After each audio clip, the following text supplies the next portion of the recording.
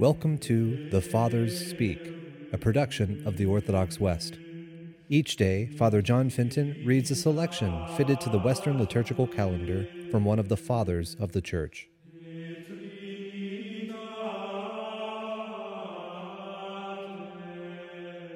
On this Ash Wednesday, let us listen to a portion of a sermon by our Father among the Saints, Leo the Great. At every moment, the earth is full of the mercy of God, and nature itself is a lesson for all the faithful in the worship of God. The heavens, the sea, and all that is in them bear witness to the goodness and omnipotence of the Creator, and the marvelous beauty of the elements as they obey Him demands from the intelligent creation a fitting expression of its gratitude. But with the return of that season marked out in a special way by the mystery of our redemption, and of the days that lead up to the Paschal feast, we are summoned more urgently to prepare ourselves by a purification of spirit.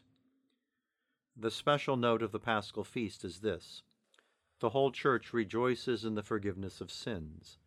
It rejoices in the forgiveness not only of those who are reborn in holy baptism, but also of those who are numbered among God's adopted children.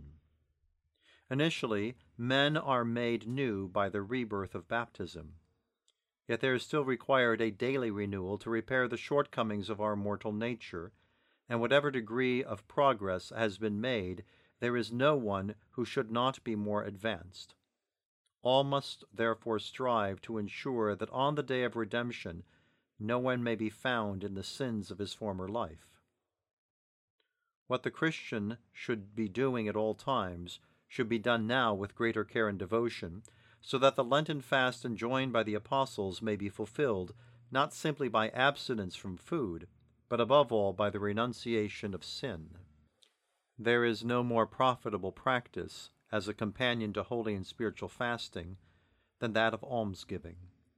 This embraces under the single name of mercy many excellent works of devotion, so that the good intention of all the faithful may be of equal value, even where their means are not.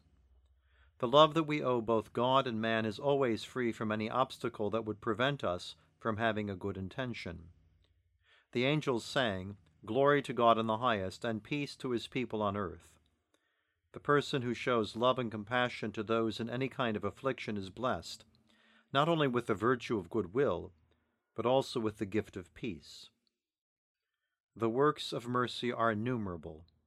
Their very variety brings this advantage to those who are true Christians, that in the matter of almsgiving not only the rich and affluent, but also those of average means and the poor are able to play their part. Those who are unequal in their capacity to give can be equal in the love within their hearts.